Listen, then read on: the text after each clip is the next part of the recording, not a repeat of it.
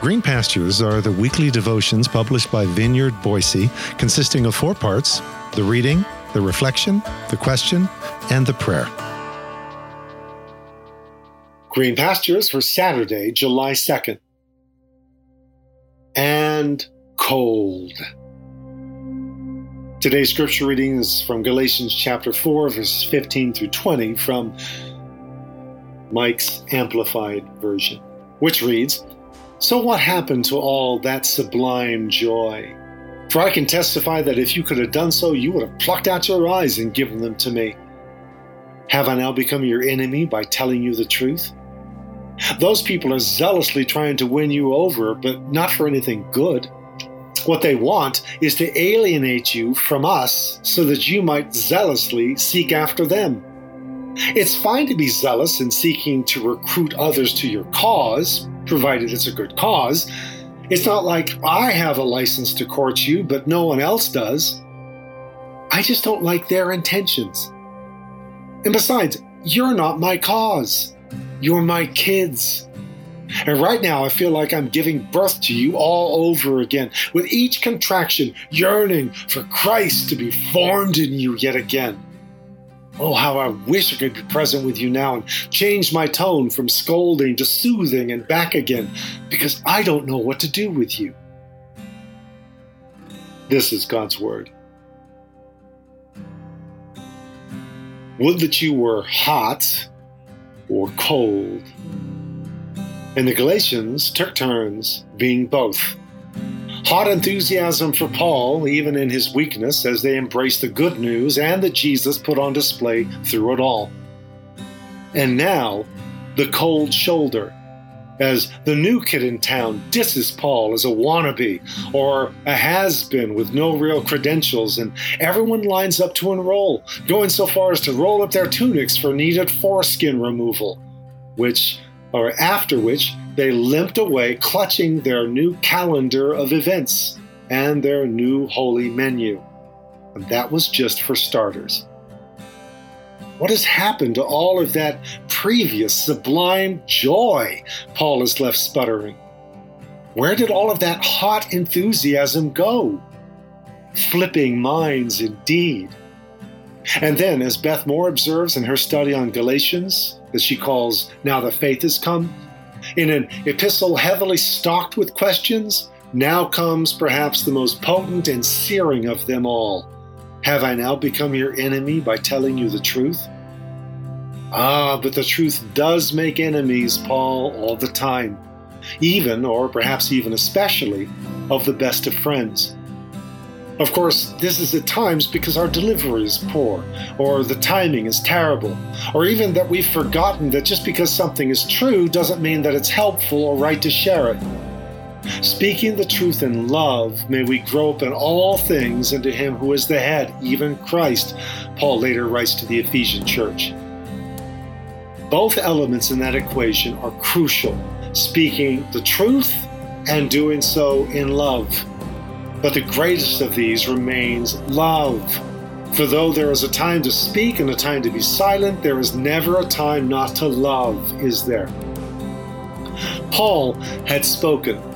They had loved. And Paul had loved. And he still loves as he writes what is a very difficult letter. So here's the thing about love and truth and relationships. Just don't hate me for telling you the truth, okay? This will be messy and painful. Snap out of the fantasy of friends and foes fawning over you and your great wisdom and wit. Navigating relationships, whether as pastors or parents or just plain people, is going to be a whole lot more like giving birth than we'd like to imagine. With each conflict, a contraction. Which reminds us that Galatians is not only a letter filled with provocative questions, but with loaded metaphors. And with this one in particular, he does a nice somersault right in the middle of it.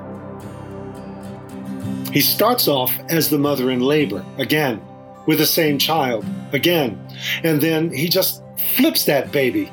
As Beth Moore observes, my firstborn required 14 stitches to birth. I'm unspeakably thankful to have her, but I don't want to birth her again.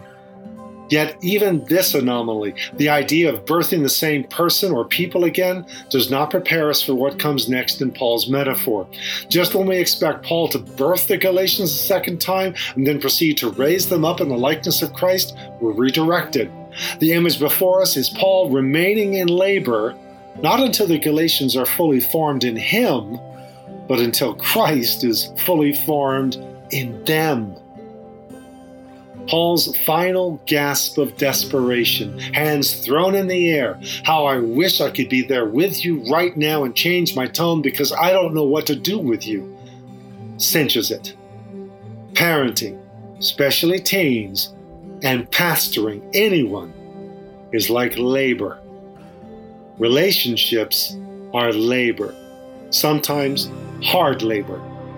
They can run hot and cold, perhaps with some doldrummy, lukewarm spells thrown in for good measure. And this business of seeing Christ formed either in ourselves or in others is not for the squeamish.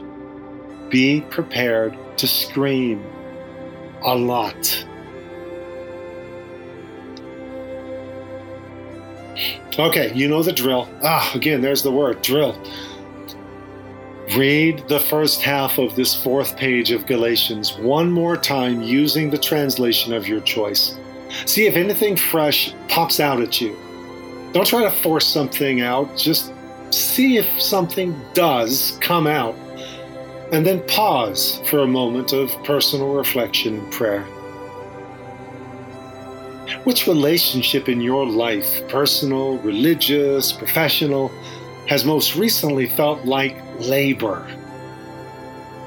What helped you to breathe through it? Or are you still breathing through it, or maybe screaming through it? Why can relationships be such difficult labor at times? Why is seeing Jesus formed anew in us such a difficult labor?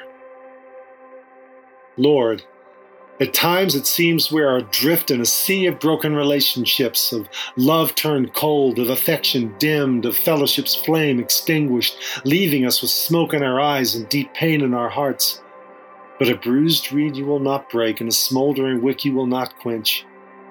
Relight the fire of your love and affection in me, and, where possible, O God of the impossible, kindle it again, in fellowship long cooled and even fossilized. For you are indeed the one who raises the dead, and calls the things that are not as though they were. Relight the fire, and give me strength for the labor, through your Spirit with, upon, and in us. Amen.